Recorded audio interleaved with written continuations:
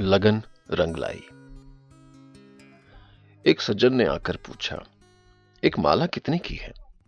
फूल बेचने वाली बालिका ने पूछा, कौन सी बाबूजी, गुलाब की, गेंदे की या मोगरे की?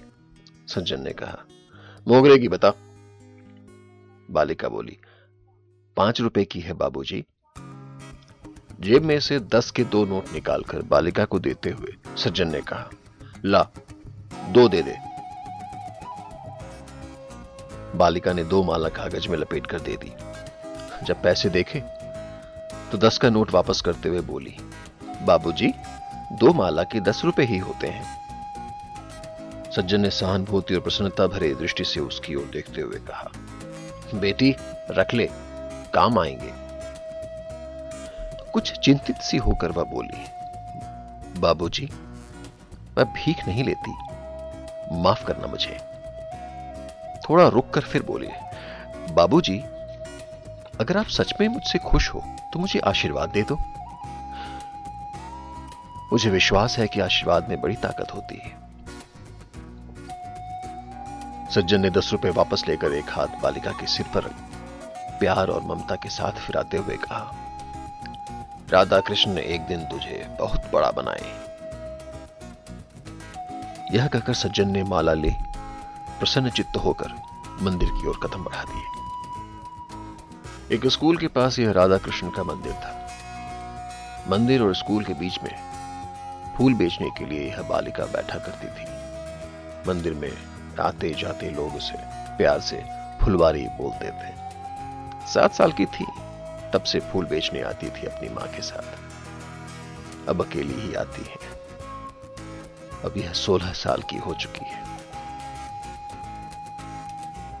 उन सज्जन के जाने के करीब 2 घंटे बाद स्कूल की छुट्टी हुई। रोज की तरह उसकी सहेली शिक्षा उसके पास आई। शिक्षा बोली, फुलवारी वो 2 पंक्तियां तो बोल जरा जो तू अक्सर सुनाती रहती। फुलवारी एक पुष्प की तरह मुस्कुराते हुए खुश होकर सुनाने लगी। मेहंदी पिसकर ही रंग लाती है, लगन सफलता को संग लाती है। शिक्षा भी सुनकर हमेशा की तरह खुश हो गई। शिक्षा ने कहा, अब बोल, आज कुछ पूछना है? फुलवारी बोली, हां, गणित की कक्षा में से आवाज साफ नहीं आ रही थी जब गुरुजी वर्गमूल और वर्ग के सवाल समझा रहे थे। वो जरा बता दे मुझे। शिक्षा उसे अपनी कॉपी निकालकर समझाने लगी। फुलवारी भी ध्यान से सब सुन रही थी। फिर शिक्षा चली गई और फुलवारी घर आ गई। आकर मां से बोली, मां मैं 10वीं की परीक्षा देना चाहती हूं। रोटी बेलते हुए मां ने उसकी तरफ आश्चर्य और जरा गुस्से से देखते हुए कहा, बावरी होगी क्या तू? फुलवारी ने कहा, नहीं मां, मैं सच में परीक्षा देना चाहती हूं। मां तवे को आंच पर से हटाकर उसके पास आकर बैठी और प्यार से उसके पीठ पर हाथ फेरते हुए बोली, बेटी अगर तेरे बाप हुआ जिंदा होते तो जरूर हम तुझे पढ़ाते। पर मां आंचल में मुंह छुपाकर रोने लगी। फुलवारी की भी आंखें भर आईं। फिर मां के आंसू पोंछते हुए वो बोली, मां तू क्यों चिंता करती है री?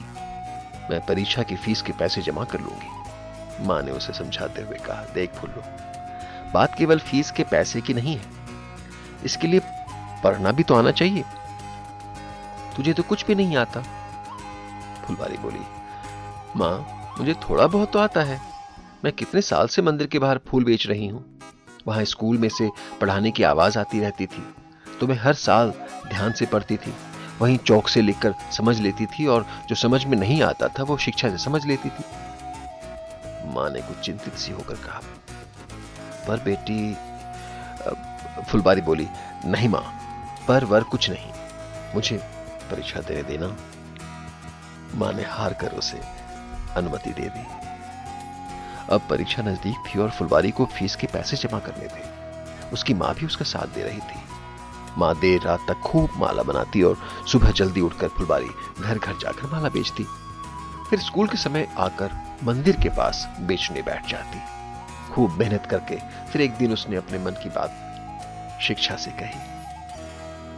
शिक्षा बोली, चल मैं तुझे मेरी टीचर से मिला देती हूं, वो किसी तरह तेरा परीक्षा में बैठना निश्चित करवा देंगी।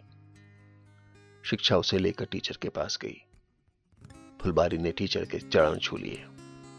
टीचर ने फुलबारी को ऊपर से नीचे तक देखते हुए कहा, बेटा, 10वीं की परीक्षा इतनी आसान नहीं होती। फिर कहीं तुम्हारे पैसे भी बेकार चले जाएं तो?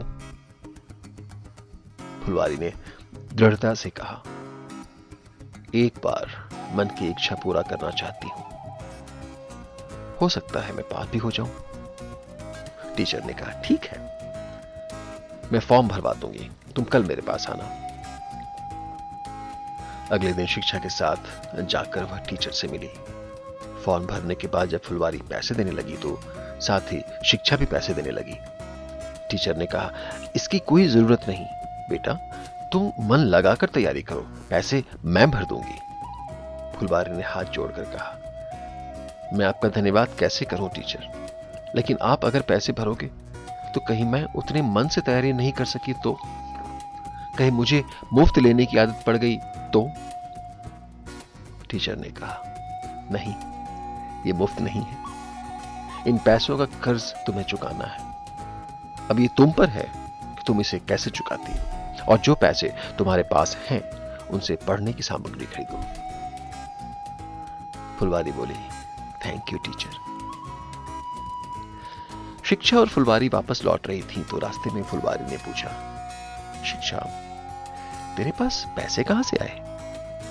शिक्षा बोली, मुझे मम्मी पापा ने जन्मदिन पर उपहार दिया था ना, चांदी का पेन, उसे बेचकर ले आई। फुलबारी की आंखें भर आई। वो सोच रही थी, इन सब का कर्ज कैसे चुका पाऊंगी मैं करीब। यही एक बात उसके मन में घूमती रही और मंदिर में फूल बेचते हुए उसने सभी परीक्षाएं दी। अब तक भी वह इस बात को मन से नहीं निकाल पाई थी। अचानक एक सुबह बहुत खुश होते हुए टीचर के साथ शिक्षा उसके घर आई। टीचर ने आते ही कहा, फुलबारी, मेरा कर्ज तुमने इतना ज्यादा चुका दिया कि मुझ पर ऋण चढ़ गया है। फुलबारी कुछ समझ नहीं पाई। शिक्षा ने उसे कसकर गले लगाते हुए कहा, अखबार में नतीजा आया है री, तू 10वीं की परीक्षा में प्रथम आई है, देख तेरा नाम भी छपा है। फुलबारी के 2 आंसू टीचर के चरणों पर गिर पड़े। मंदिर के मंत्र भी उसे कंठस्थ हो गए थे और स्कूल का ज्ञान भी उसमें समा चुका था। मेहंदी पिसकर ही रंग लाती है, लगन सफलता को संग लाती है। शब्दार्थ, सहानुभूति यानी दया, लगन मन लगाकर काम करना, कंठस्थ यानी जुबानी याद हो।